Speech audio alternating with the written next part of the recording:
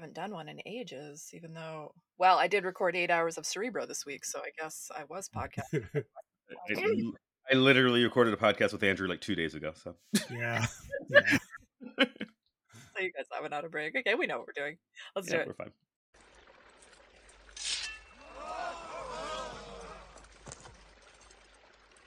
Behold! The sword of power. Excalibur.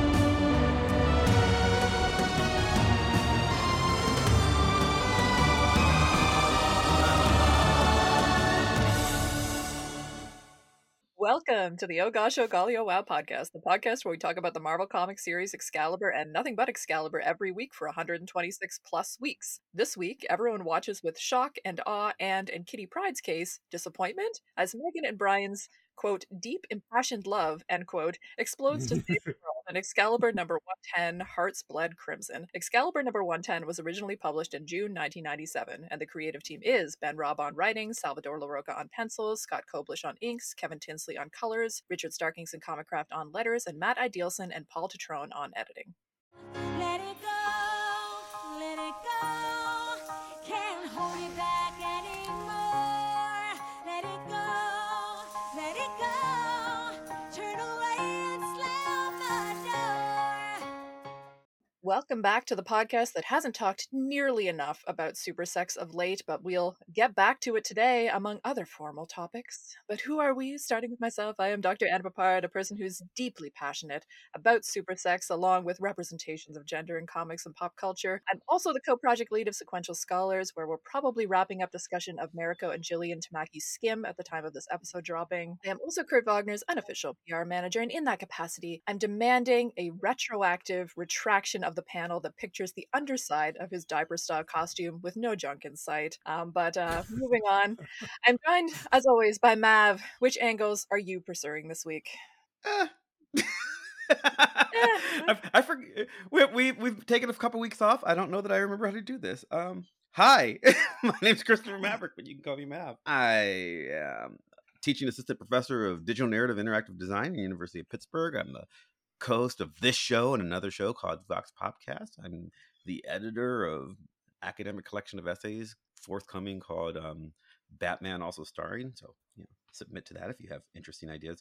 And I read this and I was like, wow, this is a lot. That's my impression today. So there's a lot of penis arms. I definitely want to talk about that. There's a lot going on, and I'm looking forward to like discussing the advent of using Photoshop filters, like inverse in comics. Yeah. I mean, some digital effects going on here for sure. Someone discovered adjustment layers, so Yep. that was neat.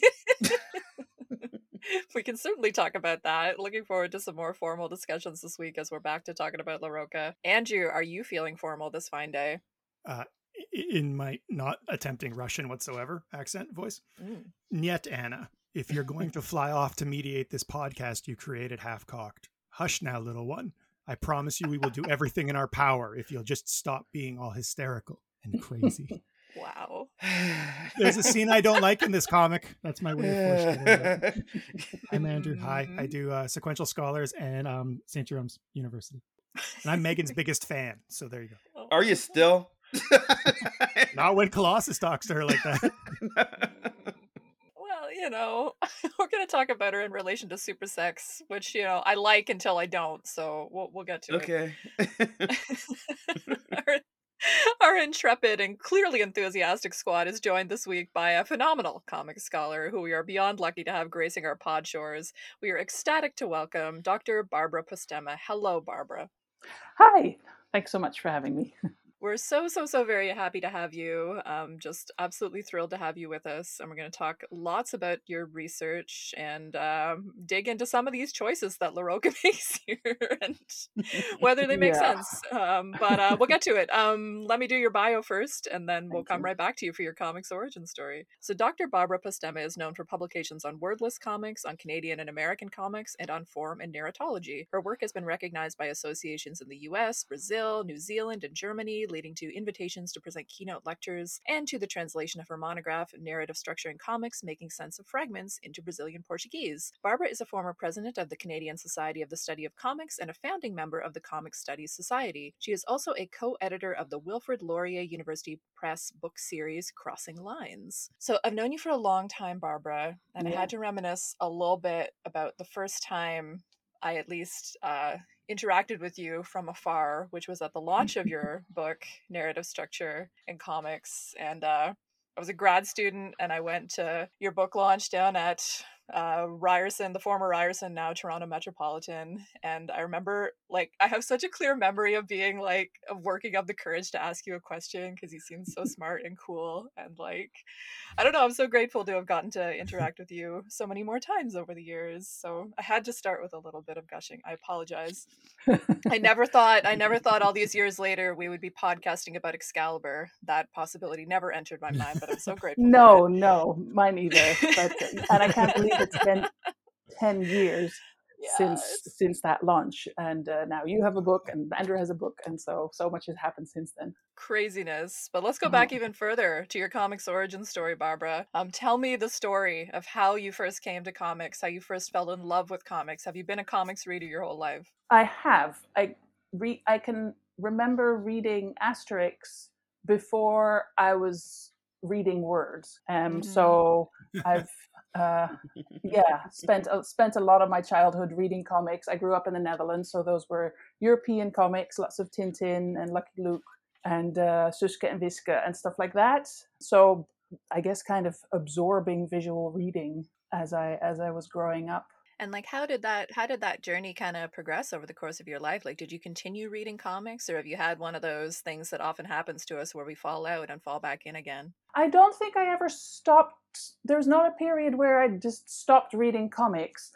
They just sort of changed over time. So at one point, then from Asterix and things, I started reading Moebius, and then I fell into reading English graphic novels, and that was when I was studying English. So I was doing literary studies, and then read things like Mouse and Ghost World, and at that point, that began to kind of blend with what I was doing in my bachelor studying English. So it was like, the kind of analysis that works on this Paul Auster novel that I'm reading, or this Don DeLillo thing, could totally also work for comics. So that's, except you have to talk about pictures, which makes it so much more fun. So then I decided that would be what I would do for my PhD. And thankfully that worked out. Well, let me ask you to dig into that a little bit more. Like, what was the process for you like in terms of, pursuing the study of comics? Like, was it something that you felt supported in doing? Did you encounter pushback? Like, what was that process like for you? So I could not do that in the Netherlands, and turned out I also couldn't do it in the UK at the time. So that was part of the reason why I ended up in the US for my graduate studies for my PhD. And Michigan State's had an amazing comics collection, still do. For me, that ended up being a good place to do it. I didn't really find too much resistance for my topic, but also there wasn't all that much support. So I had an advisor who was enthusiastic, but didn't read comics herself. Right. And so, Been there.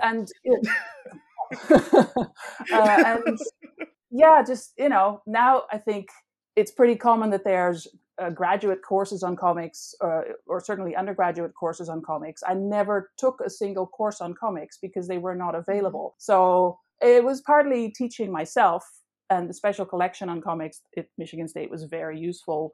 And the librarian, Randy Scott, was very knowledgeable, so that was helpful. But yeah, it was kind of picking things that I thought were important, like also learning the history of comics and getting to know all these different forms and genres. And then it was so nice to meet the community of comic scholars, and then it felt like, oh yeah, this is where I belong. Yeah. And so things like the CSSC and a book launch where there's people that are all clearly enthusiastic about comics, those things are so important. Yeah, absolutely. Well, let's unpack your specific interest in comics a little bit more, and that'll give us a chance to talk about kind of the thesis of your book a little bit too. Sure. You know, clearly you really wanted to study comics and it was really important to you, and you saw it intersecting with the study of literature that you were undertaking. But what was it about comics that felt so special to you? Like, what was it that felt so urgent to you? And does it relate to the thesis of your book about making sense of fragments? It does. I think comics are a very active way of reading, or I think they ask for an active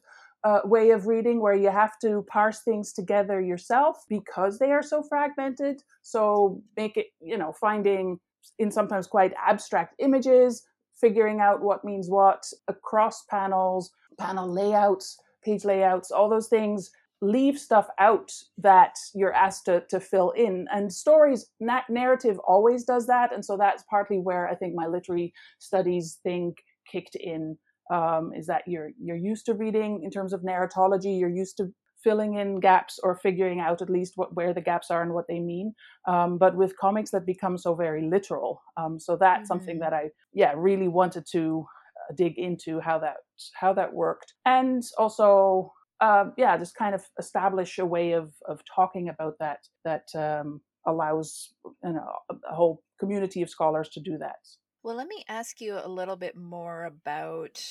I'm trying to decide what direction I want to take this in because I want to talk more about fragments and gaps, but I was like, what's the best way to do that? Because one of the things related to that I did want to talk to you about, like one of the things that I think is particularly valuable about your book, I mean, your book is great in many, many ways and everybody should go out and read it, but I really value the fact that you talk about multiple genres of comics because the comic studies field is often so divided between, people who do, particularly people who do autobio and people who do superhero comics. So obviously there are many genres beyond that, but those are sort of two big areas in which people seem to find themselves located. And you don't do that. You talk about multiple genres and you apply sort of this concept of filling in the gap and dynamics of fragmentation to these multiple genres and really show how it's sort of a consistent aspect of how all types of comics work. And that was really eye-opening for me to have you compare those different genres and emphasize that consistency, even though the technique works very different depending on what genre or type or era of comics we're talking about. But I thought, could I ask you about the intentionality of that choice? Like, was that something that you were responding to in terms of there being an absence of comparing those different genres, or was that just something that interested you?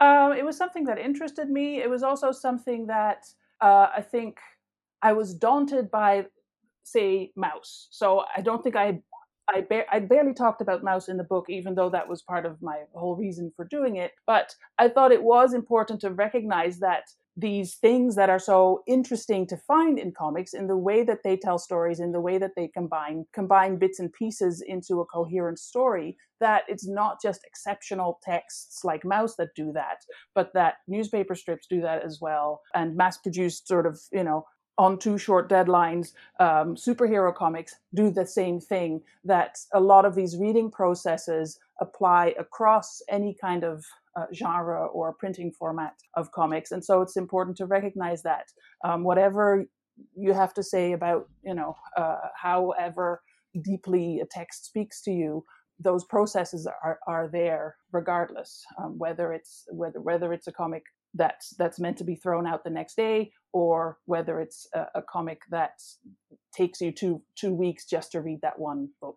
Yeah, no, for sure. I mean, it's definitely something that I come up against. I don't want to typecast anything, but I seem to come up against that problem in particular when I read sort of more literary focused analysis of especially autobio, though indie work in general, that again, is from a literary background, and it'll see these techniques like, oh, they put panels on top of each other, or like there's like, this Oh, doesn't yeah. have a border. What a like dynamic, like groundbreaking effect. I'm like, well, I mean, that technique is like 100 years old, but Yeah. I mean, and shows up in a comic like a Salvador Larroca comic, in which I think we would all agree some of these techniques don't work as well as they could have in a comic like this.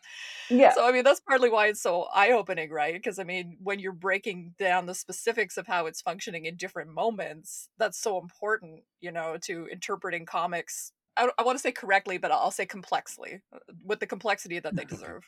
Yes.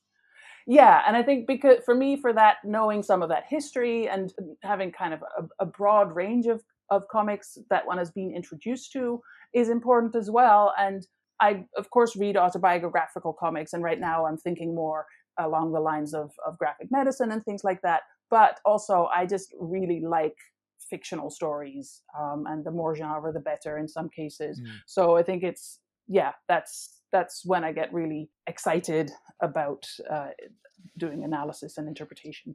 Mav, you wanted to jump in with something, you can if you want. No, I'm enjoying this. I was saying, yeah. Okay.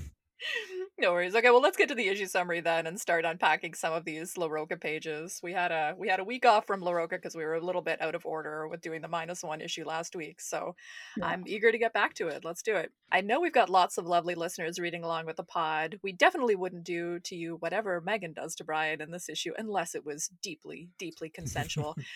Just to prove how sweet we are, here's a plot summary. Excalibur number 110 opens with a splashy splash of our regular team of misfits plus Spiral arriving in Hong Kong near the base where Brian Braddock is currently being held captive by the Dragons of the Crimson Dawn. No one trusts Spiral, which is warranted since she immediately tries to renege on their partnership. Luckily, though, a ghost shows up to help them in the form of the mysterious spectral presence Zyandu, the same dude Megan saw warning her about Brian being in danger in the last issue. Zyandu tells Megan about the origins of the Dragons of the Crimson Dawn, who sought power to protect China during the fall of the Ming Dynasty, but ultimately went mad with power, killing one-time fellow dragon Zyandu in the process. Megan then pleads with Zyandu to help them defeat the living dragons who, as you'll recall, are trying to exploit Brian's power to unleash the Crimson Dawn upon the world. What exactly that means is anyone's guess, but just roll with it. Meanwhile, inside the base, Brian continues to resist the dragons, but his resolve is wavering amid intense pain. Thankfully, it turns out both Zyandu and Spiral ultimately helped out Excalibur and have arrived to save Brian. As the battle rages, Megan is told by Zyandu that it is her love for Brian that will save the world. Brian manages to reverse the energy spell so that his powers begin flowing back into him. You think it's Zyandu? Yeah, I looked it up. Well, I looked it up too, and that's what it told me. Because I assumed it would be Shandu. I think it says it's Xianzu. Xianzu. That's like more accurate. But well, this I will conversation try should for just the stay rest in the of... podcast. Yeah, let's just keep it in the podcast. That was a footnote from Mandarin Matt, apparently. Oh, okay. Thank you for that. Let's try the final paragraph of this summary, doing that a little better. As the battle rages, Megan is told by Xiandu that it is her love for Brian that will save the world. Brian manages to reverse the energy spell so that his powers begin flowing back into him, but he can't reabsorb the energy fast enough. That's where Megan comes in. She helps him absorb the power and seal the dimensional rift as Excalibur looks on thirstily. In the ensuing Sword of Chaos, the dragons escape, vowing revenge as villains do, and the next morning, Brian and Megan have a heart-to-heart in which Brian reveals that because he's lost his powers sealing the rift, he wants some time alone to reconnect with himself. He says he won't blame Megan if she doesn't wait for him, but Megan says she'll wait forever. Oh. Yeah.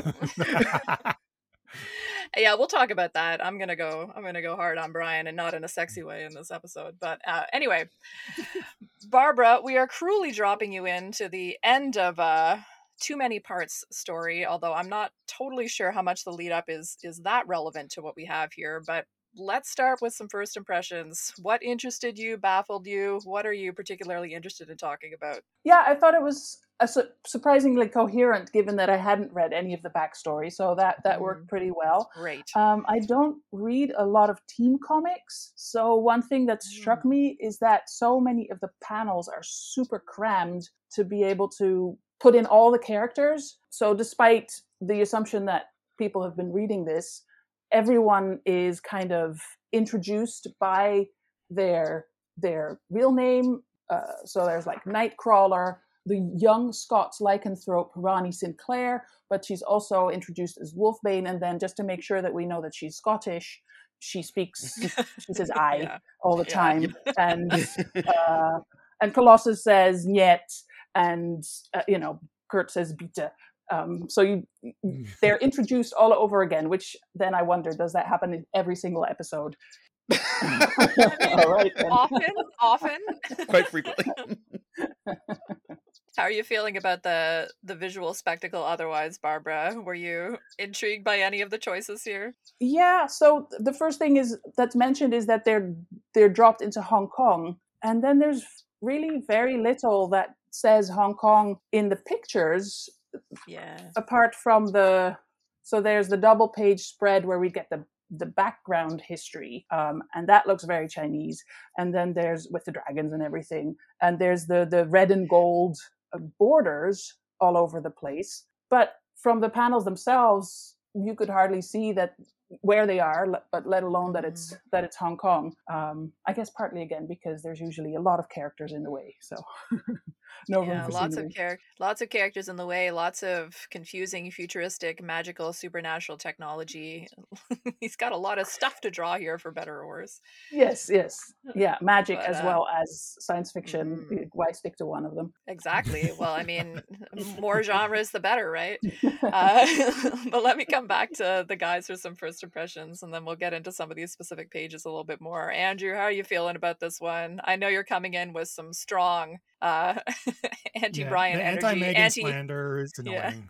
Yeah. But we've seen that trend, right? And again, but here we're really doubling down on defining her through Brian's power, which I find annoying, especially with a character who we've been exploring her power creep. Yeah. It seems like it's a step back. That bugs me. Other than that, though, like I don't hate this book from a writing perspective. I think Ben Robb is actually best when he tries to make Michael Bay films rather than Steven Spielberg films.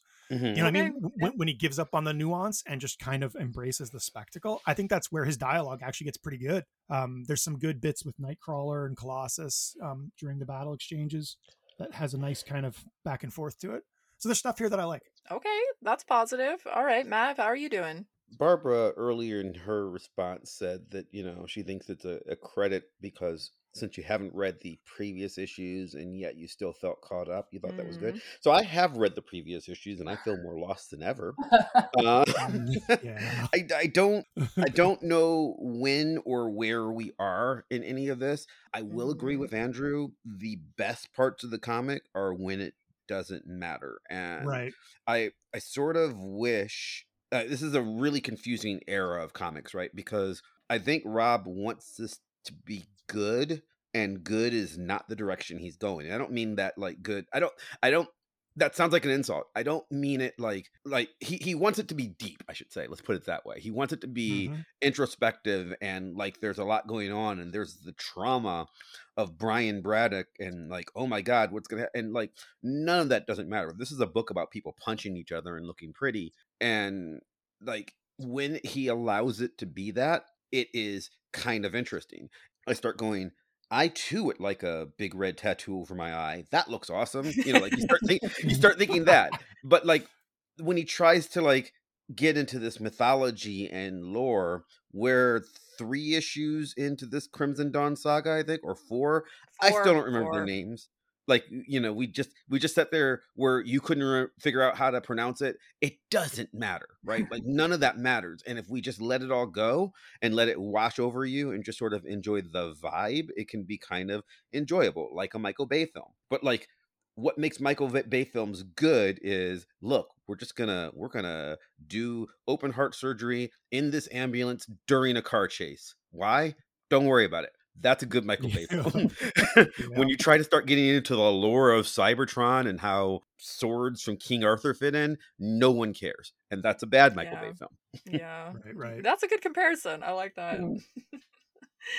Okay, well let's get into some of the LaRocca of it all. And I'm going to start with an awful question for you, Barbara, which I know you're not going to be able to answer because it's one of those like explain comics to us in like a minute. But I don't know. We talked before we did the issue summary a little bit about how, these techniques of gaps and fragments exist for all types of comics. But I don't know, I was wondering if you could talk a little bit about how those techniques are commonly used in superhero comics versus some other genres of comics. You know, like superhero comics obviously make use of the art of juxtaposition a lot, you know, often for action purposes and stuff. But if you had to like sort of describe how sort of techniques of the gap and the fragment are particularly crucial to this genre of comics, I mean, what are some of the things that we might think about in terms of why those things matter here? I think sometimes, often, maybe what I notice is that you'll get panels that show sort of a setup, and then you'll get panels that show an effect. So for a punch, for example, so you won't see the moment that someone's fist hits someone's jaw, but you'll see the wind up to the punch, and then you'll see someone flying through the room, that kind of thing. Here, though, I found it sometimes a little confusing how the setup led to the result that they would show afterwards. So it did feel like it was really being pushed in terms of what you can fill in as a reader, because sometimes like, Yeah. I feel like I missed something here.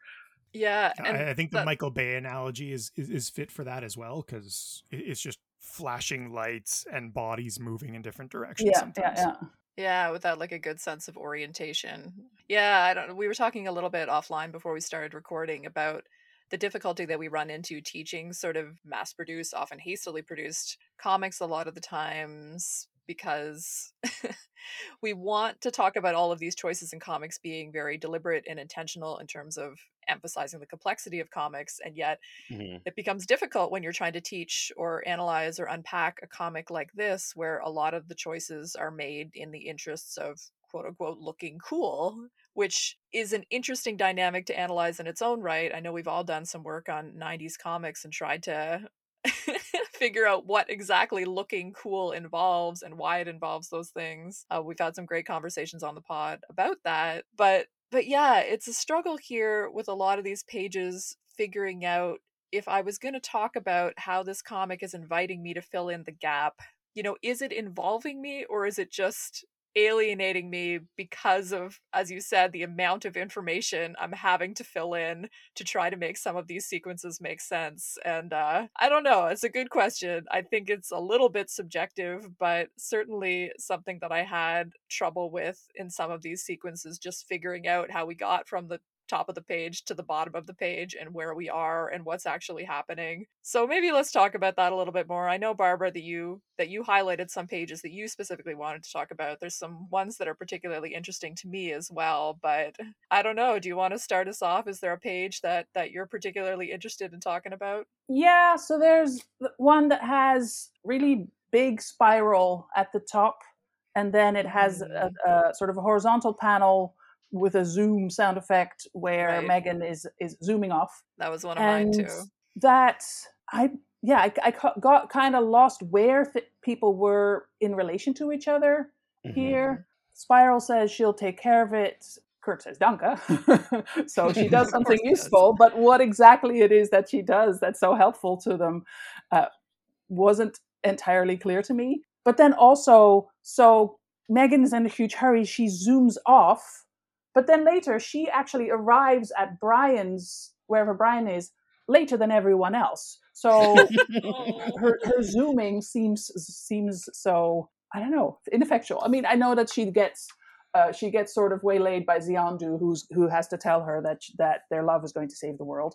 But it seems to take so much longer than everyone else getting to the basement where Brian is being kept. Yeah, a good example of like the story and the art not working together. Anyway, Mav, go ahead. Yeah, well, this is one of those problems where Kurt forgets that he can teleport. Like at any point in which somebody's like, Megan, get there first, Kurt can literally be there instantly, always, and can take people with him. So that logic doesn't make sense. Where Megan went is Megan went to zoom off so that she could have a private moment with the ghost guy. That's and the story, that's what we were talking about. The story falls apart when it tries to have too much logic. Like, you know, you could have just said, Megan, go find Xiandu or whatever. Like you like that would do it, right? If you just said that rather than trying to give her something to do, because then you start thinking about it too hard. Yeah, I got very hypnotized by this page in terms of, I mean, again, if I had to do like a deep reading of this page, I could totally come up with a bullshit analysis of this page that argued all of these choices totally makes sense. You know, Spiral's arm is overlapping the other panels to show the penetration of the mystical energy throughout this space, and it's about her ability to exceed narrative logic through her use of magic, and yet I don't think that that's really what's going on. I think it's what I would like to have going on, because yeah, we have her exceeding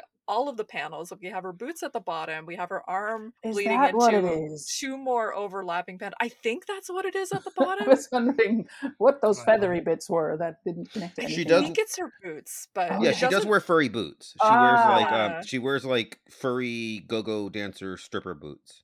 Gotcha. But it also seems too long, because her leg, even with the foreshortening, her leg would be too long for that to be Mhm. there. So I'm not totally sure. But yeah, and then the bisecting of the zoom, I mean, that's interesting in theory, right? It's one of those dynamic juxtapositions that superhero comics do, where we're moving from one direction to another direction, and in theory, that gives us an impression of the dynamism of super fast superhero movement, and yet I can't believe in that analysis. I don't think that's what's actually going on here. I think a lot of choices are just being made in the interests of non-narrative dynamism, and it's frustrating to me, because this is clearly an artist who has the potential to do some really cool things, and yet not really coming across on a page like this for me. Yeah, I don't know. Other pages that you were interested in talking about, Barbara?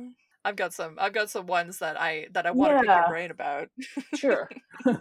Like, I really wanted to talk about the page. It's a couple pages after that. It's the one where Brian is on the ground suffering, and then his whole body is like sort of a splash, but then we have like white panel borders layered on top of that. Mhm. The We one have the that white has lady. above the battle rages on. Yeah, that one. Yeah. Because That's what I thought too.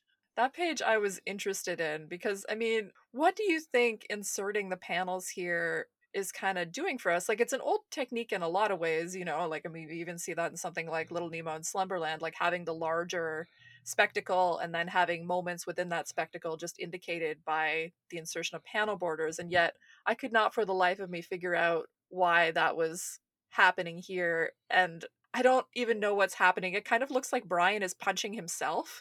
Yeah. Yeah, that's the Yeah, I mean, confusing part.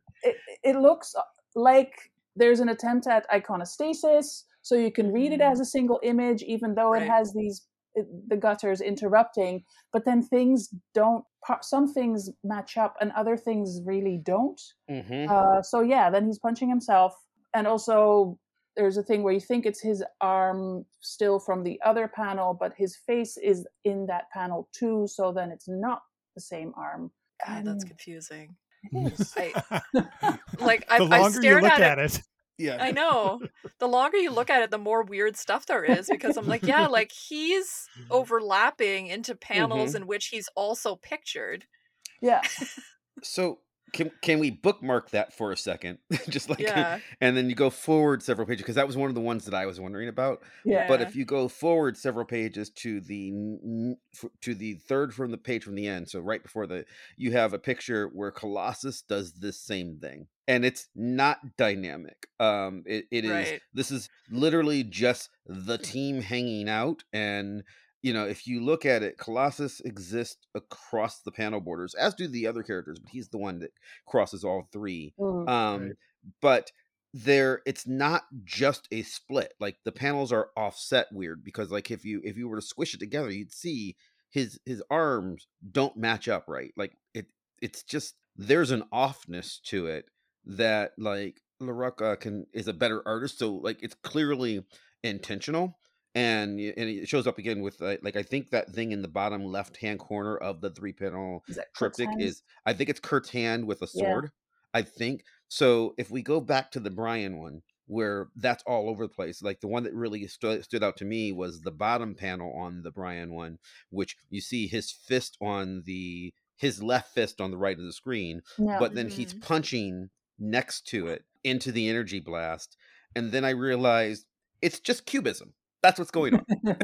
Okay. And I I think what's happening is we are used to reading superhero comics in particular representationally, because that's just what the medium is, and we want to know where things are in space. And I don't think they're interested in showing us this. I think they're interested in giving us the vibe of chaos for this story. And to be fair, I think the first thing was, and we should draw it and it should be cool as shit. Like, I think that's how, I think that's like where it started. But beyond that, I think on the deeper level, it's sort of giving us the impression of the totality of Brian's trauma. And it doesn't need to be representational, because we're in a comic. We're not, like, if we were teaching if we were teaching courses on reading comics, which is something that all four of us have done. If we were doing that, we'd go, art doesn't have to be simple. Like, you can work and you can move beyond the boundaries, and comics can do things that film can't do, and comics can do things that the novel can't do. Like, we'd say stuff like that, and here's somebody doing that. I mean, is it the best incarnation of that? But I think that he's just experimenting with escaping the bounds of reality that might normally plague a regular image. Yeah, I will say, trying to figure out some of these pages does challenge me to explain why it's bad.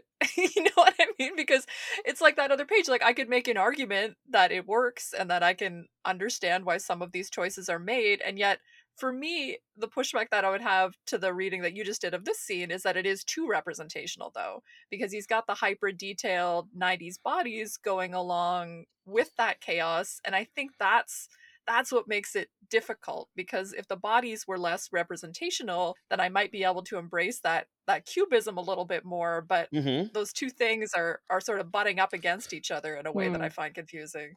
I'm not saying the experiment works. I'm saying he's experimenting. And I think because he clearly is. Like, he didn't forget where Brian was. He drew Brian punching right past himself on purpose. Like, that is a choice that was made, and we have criticized other artists for not really making choices.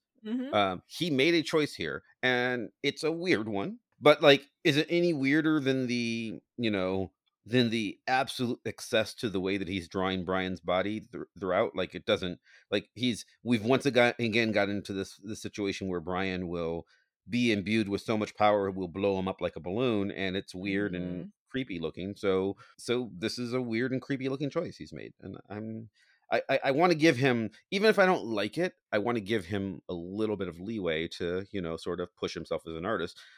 Especially since I do like where he'll land at this, 2-3 years from now, long after he's left this book. Well, I mean, hey, I was drawing some powerful comics with the help of Bart Sears recently, and I will say that when I look at a page like this, I do have a new appreciation of, like, this looks really fucking fun to draw, and I do, like, feel that physically. I'm like, oh man, like, there's just so many lines and so much going on, and you'd be drawing it, be like, oh my god, I'm gonna add more stuff. Oh my god, this is so awesome. It keeps getting better the more stuff I add, and I can see, like, the juvenile excitement of that coming across, even though I still think it's a bad page. But I don't know. Andrew, we haven't given you a chance to talk about the excess of this particular issue. Do you have a page that you would like to talk about before we talk about the super sex of it all? No, I think I'm in the same boat. The only page that I would call particular attention to is the one where Megan is empowering Brian, and we get this absurd distortion of his anatomy, which kind of makes sense to me, like, rhythmically, as a comic that is about, as Mav said, exploring excess. And I think that's what LaRocca is doing. I totally read this as LaRocca learning how to be LaRocca, frankly, which is in some ways quite interesting to me, actually. But when we get that final page, which is like the most distortion-y, and even the one we were already talking about before, kind of leading up to that, I do think there's a rhythm to the chaos that I kind of like. Like, it gets weirder and weirder and weirder as Brian starts to come apart and come apart and come apart. And then the last few pages are actually, I mean, despite some weird choices with panel division, are quite tame. So I do think there's something cool happening there in a story that is essentially about siphoning energy. But I might be being the charitable person here. Hey, I'm all for being charitable. I like that. I mean, the panels with the conversation between Brian and Megan are just like, yeah, those are very competent, very normal, very readable panels. All the choices there make sense to me. Yeah. But okay, well, let's talk about the super sex thing, because certainly it relates to that page that you just highlighted, the Let It Go page. Definitely want to talk about that a little bit more. But yeah.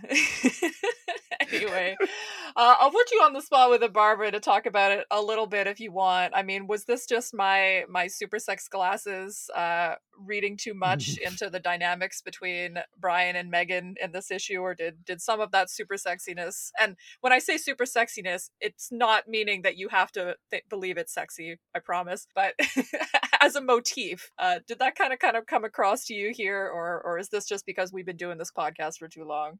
I had not thought of it until you mentioned it, and now I'm totally seeing it. Okay. And the penis arms just can't be unseen. But yeah, there's definitely a build up to that. Although then it's also like everyone standing there watching. So this is a very public. It's very clearly. I totally read it as climax of the story, but it's a climax in so many more different ways than I had maybe originally read it. Well, let me ask you maybe about the character of Megan a little bit as a way to get into that. I mean, this is your first time encountering this character. She is a character we like a lot, but that we also complain about a lot in terms of her not living up to her potential as a character. I mean, just based on this issue, what did you make of her as a character? Is she a character that is interesting? Is she just getting weighed down by tropes? I mean, what did you make of her? She's very obsessed with marriage. Yeah. Like every other thing she says is, "I was still getting married," even in their last conversation. So it seems weirdly focused on that. And in this page, I also thought it was so funny that we get their backstory, even as everything is exploding around them and they're siphoning energy and God knows what. Also, we get the recap of their love story from when they first met, which seemed like an odd time to be telling us that. There's some really important excisions in that story that frustrate me a lot. Yeah, this didn't sound like their story to me. Yada, yada, yada. Then we got married. And you're like, there was some stuff in there that happened before that, but okay. Yeah, I mean, there was like that fascist takeover of the world, and Brian died, and a lot of stuff happened. Lots of abuse. The fact that he didn't love you because you were ugly, and then you made yourself pretty. He's like, "Oh, I love you now." Yeah, there's that. They bonded through something, which is not specified. Well, she made herself look like him. Oh, I love you now. Because you look like me. Aww. Yeah, it doesn't come across in this issue, Barbara, that Megan is a empathic metamorph who shapeshifts her appearance in response to the emotions of others, which is a really interesting dynamic for a female character. That there's some interesting things in the previous comics, but now she's just kind of become an energy weapon kind of character, which is very different because not having any shape-shifting involved in this super sex is like, I won't say it's surprising to me because this is the direction we've been going in with Megan, but when I remember from time to time, oh right, she's like an empathic metamorph, that used to be her superpower. It is funny when it's like, oh no, she just has energy hands now, it's fine. Yeah, and I was in the letters. People are so fond of her as well, as you guys are saying, and that the reasons for that are not clear just from reading this issue. Yeah, that's fair.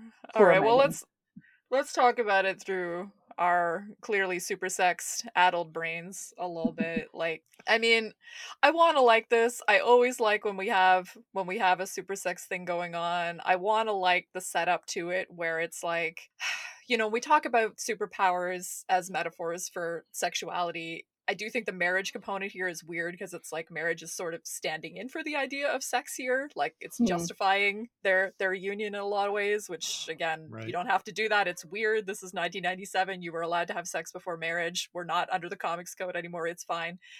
Still, well, we are, but I mean, it's not the comics code of old. It's a very different code, but I believe this is still a code approved issue. It's still code era. It's still code era, but the 1989 code is not the 1954 code, and the power of it obviously is waning. There on the cover. Yep. Yeah. But so you have this idea that the nature of their powers is important to the like romantic union that they have, and the ways that their powers can work together to like save the world in an embodied physical sense. I mean, that is like a sex saving the world kind of idea, which I like in theory, and yet I don't know. I mean, is it just that I don't like Brian and Megan, or like, why am I struggling? I mean, did Andrew and Mav, did you like anything about this scene? I mean, it's very similar to some ones we've had in the past of like everybody contributing their power to Brian. He grows huge and Yeah. ejaculates to save the world. I mean, this has happened before, but like, was this one interesting? I mean, maybe I'll let you take a stab at it No. first. Well, Andrew, because I know that you're mad at it, but Mav and I are on the same page. You know, it falls really flat, especially for the reasons you mentioned, because we've seen this done better, and we've seen it done with more character consistency, more symbolic ramifications. This is just going back to the well for diminished returns by an author who, frankly, doesn't have the skill of some of the previous authors who attempted this with these characters. So yeah, no, in all ways it falls flat to me. How about you, Mav?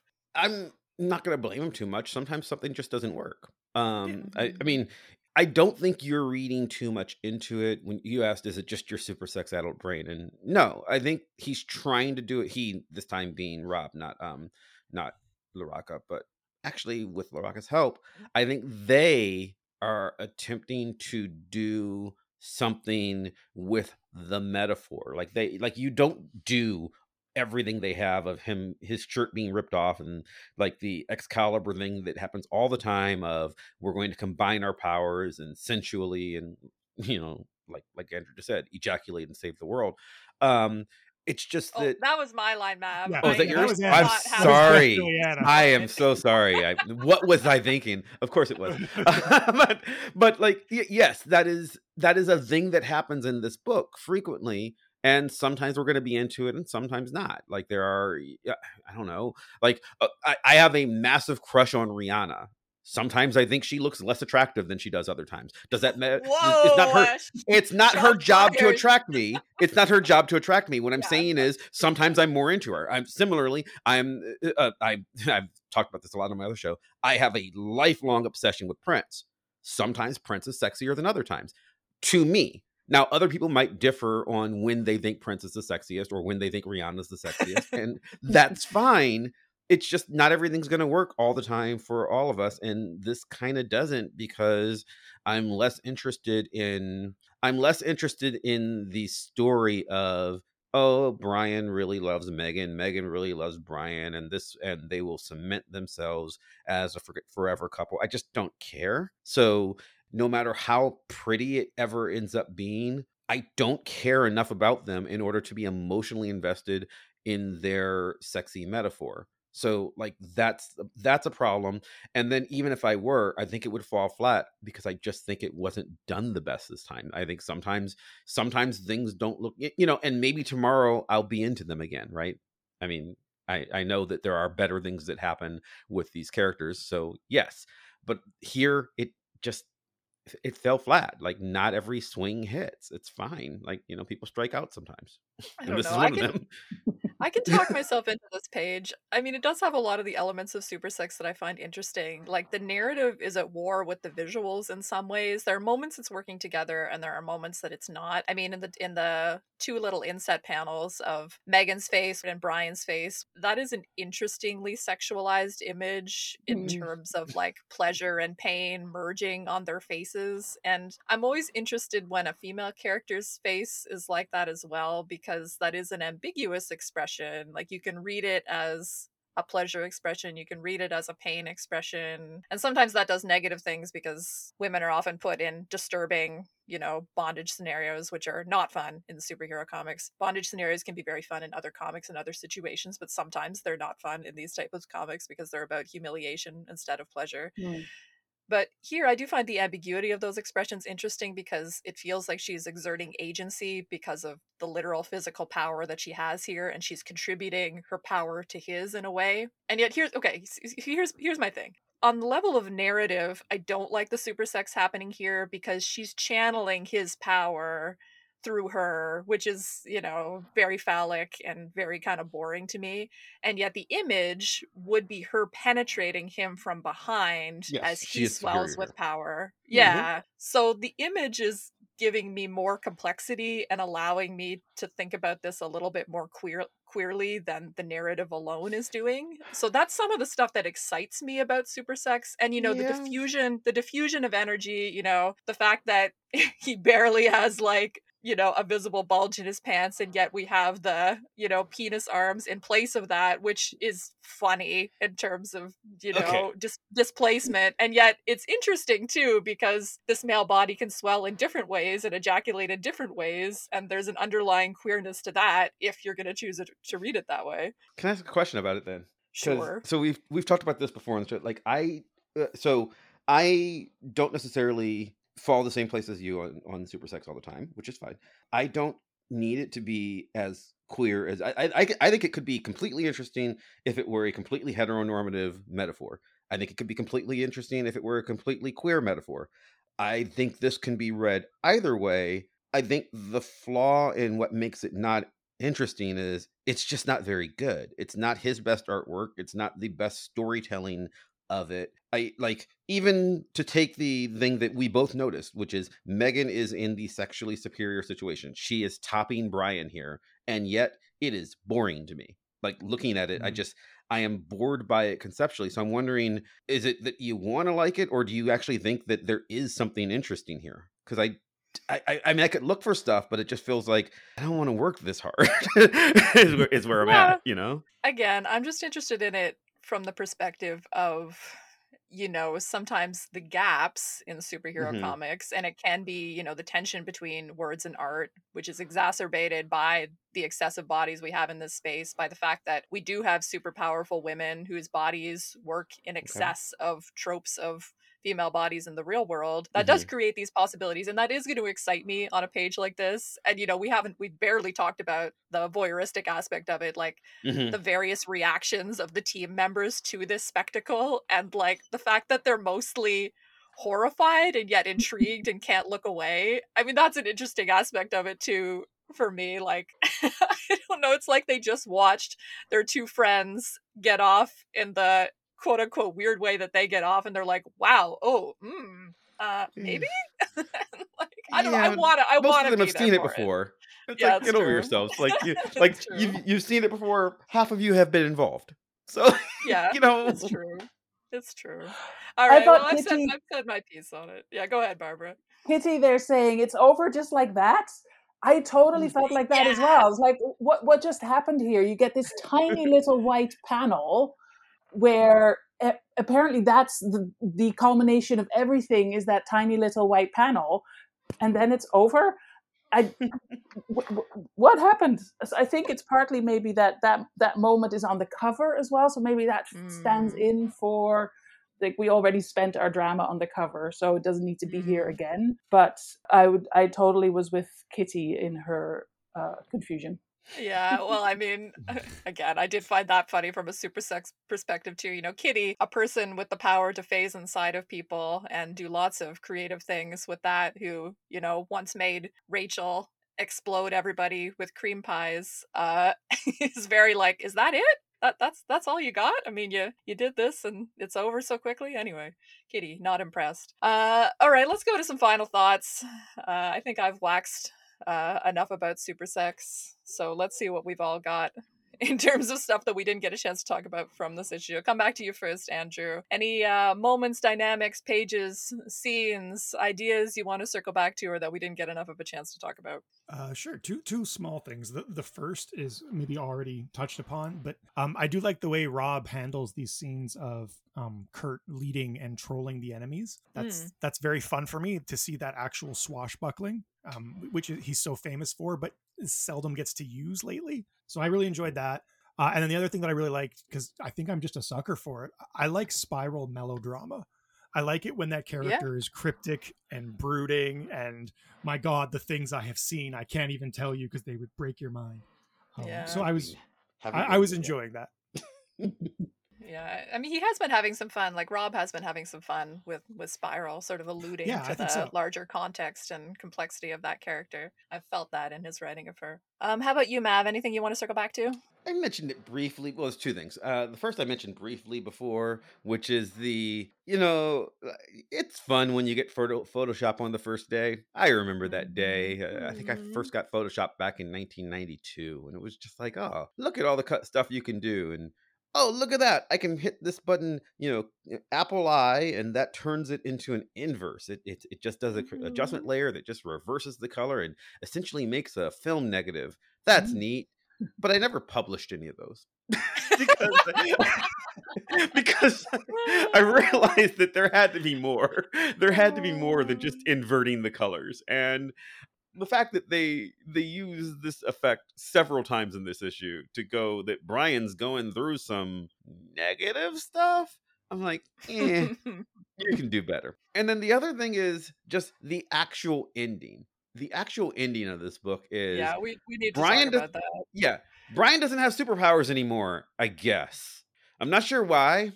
I'm not sure why I'm supposed to feel bad about it because he didn't like them anyway. He was, he spent like literally the last couple dozen issues going, I just want to be a scientist. I don't want to have to be Captain Britain. And okay, now you're not. But now you're like, okay, I'm not Captain Britain anymore, but I have to go find myself. And, please don't break up with me, but I understand if you do. You bitch. Like, what is it?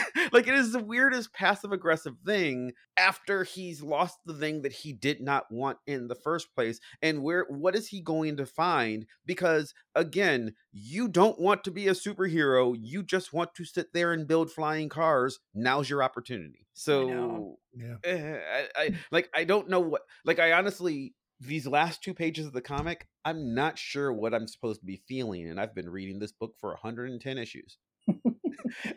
And I don't know what I'm supposed to go do here. Yeah, it's super, super weird. And I get that he just wants Megan on her own to kind of, like, I mean, I don't hate the impulse to develop Megan separate from Brian, and at least, sure, regardless of your feelings on the Megan You're talking about Ben Colossus Robb, not Brian. Yeah, Ben Robb. Regardless of your mileage on the Megan Colossus flirtation that we're going to have in the pages of this book pretty much until the end of it from this point on, I do like having her experiment with being attracted to other people as a way to sell me more on the Brian thing.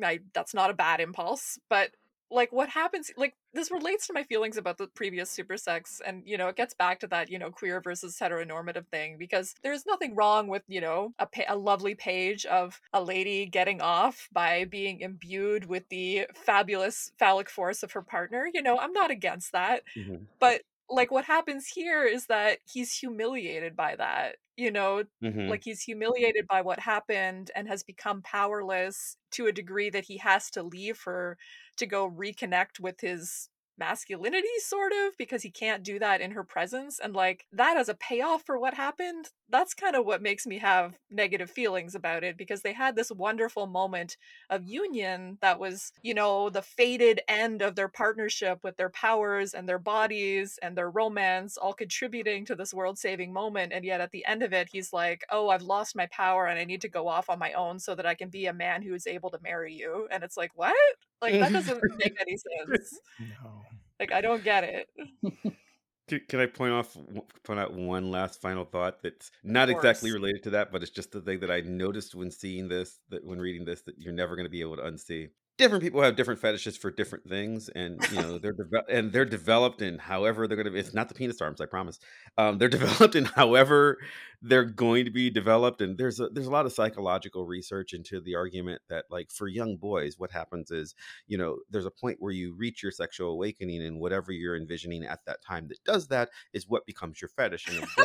In a way, this happens often is like feet. People have feet fetishes because if they become sexually excited for the first time around like 5 or 6 or 7, when they're like under a table a lot, or they're just around adults and they're they're seeing the feet of like their mom's friends, and this is a thing that actually happens in psychological research into sex, the kinds of stuff that weirdos like us read for fun. And the reason I bring this up is because apparently for Laraka, this is under boob. There is so much. Go through and look. In this particular issue, there's with Spiral, with the Crimson Dawn lady, with Megan, with not so much with Kitty, but a little bit. There's a lot of just going at exactly the right angle that you can see the bottom of the boob. Happens throughout this book like a lot, like distractingly enough for me to have made note of it. And now you're going to go back through and look at it. And you're going to be like, oh my God, wow, is it there a lot?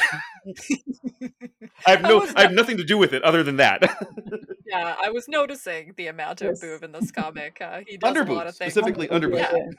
Yeah, specifically. You know, every great artist has got to put their specific spin on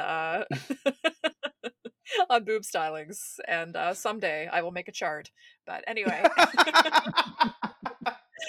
My little one was just a little funny one. It was a little exchange between Kurt and the big guy from the Crimson Dawn, whose name I continue to refuse to know. And the dialogue here, I thought We're was never very going to see him funny. again. It's fine. Nope. So Kurt is sword fighting this guy. He's like, I am a mutant, born with a variant chromosome that not only gives me amazing powers, but makes me a dashingly handsome fellow. And then the guy says back to him, looks alone cannot help you sustain so fleet an attack for long, mutant. And I mean, he's like, yeah, I agree you're super handsome, but I'm gonna defeat you anyway. And I'm like, okay. And I mean, the variant chromosome thing was fun too from a gendery perspective. But Barbara, coming back to you to wrap up our weird discussion of this issue that went in a lot of different directions. Anything that you would like to circle back to or bring up before we close off our convo? I really was ready for someone to die. On the cover, it says the hero must fall, and even still on that on the page with the climax, it does say each becoming a rock upon which the other could implicitly depend till death do they part. Never mind the grammar, but I thought, okay, now someone's dead, but no, he was just emasculated and lost his powers. So I was almost a little disappointed that with that kill them.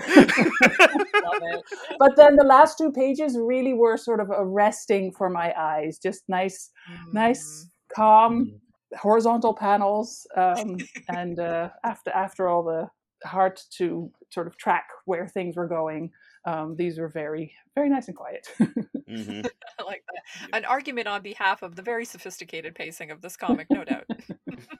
Indeed. I'm gonna just close off with a little segment of one letter. This is from Danny Shelton, and just gonna highlight a couple of parts of this one. Of course, the part where they talk about Nightcrawler. Nightcrawler, my personal favorite. I love everything about the new him: the earring, the new haircut, and the swords. But I like the old outfit better, or even the outfit he had in 107 when he teleported down to help Wisdom. That was also a pretty cool suit. Also, in issue 94 of Excalibur, they were in future past, and Nightcrawler was with Megan. Oh, this is wonderful how she put it. Please have Megan break up with Brian and take Nightcrawler. She's gonna take him. And she also has well, I don't know the gender of this person. They also have a funny little comment about Colossus. Colossus, awesome mutant. He seems to get bigger each time I see him. Indeed, Danny. My pride broke it. My rage broke it. This excellent knight, who fought with fairness and grace, was meant to win. I used Excalibur to change that verdict. I've lost, for all time, the ancient sword of my fathers, whose power was meant to unite all men, not to serve the vanity of a single man. We will wrap things up there, other than to say, Barbara, thank you so deeply for joining us. I've been wanting to have you on the pod since day one, and I'm so happy that I finally mustered the courage to make you talk about this comic. Before we go, I'm very happy you did. we need to remind our lovely listeners of the things that you get up to, past, present, and future. So yeah, remind folks of places that they can find some of your work, Barbara. Or if you want to be found online, remind them of that as well. Yeah. I'm very boring online, so I'm on LinkedIn and ResearchGate, and some of my articles are there. But I'm just going to keep going with my wordless comic thing. So at some point, that'll be a book. Amazing. And people can, of course, pick up narrative structure in comics wherever fine books are sold, which we very much encourage them to do so. Thank you. Anyway, yeah, thanks so much again. So next, in my text of this script, it says we're talking about Excalibur -1, but that is not correct. We talked about that last week. We are going to be talking about Excalibur number 111 next week, in which the team goes to dinner, but only some of them come as themselves. We've got a possession angle in that one. We'll get into it. In the meantime, if you liked what you heard, please follow us, like, and review the podcast wherever you're listening to it or watching it. Don't forget to check out the fab YouTube videos, which we've done for many of our earlier episodes, which you can find via our website or the Vox Popcast YouTube channel. As always, if you want to chat with us about Excalibur, let us know. You can reach out via our website, goshgollywow.com, where we've got some fun extras, and via Twitter at Twitter/X/Blue at goshgollywow, where we post daily pages from whatever issue we're reading that week and more fun extras. Thank you, Mav and Andrew, for another explosive convo. Thank you, Barbara, for making sense of fragments with us. Thank you all for listening, and a special thanks to Maximilian of Thoughtform Music for our truly epic theme song. Play us out. We're on Blue Sky. Well, we aren't, but maybe by the time of this recording we will be. I've got like 6 invites, so You okay?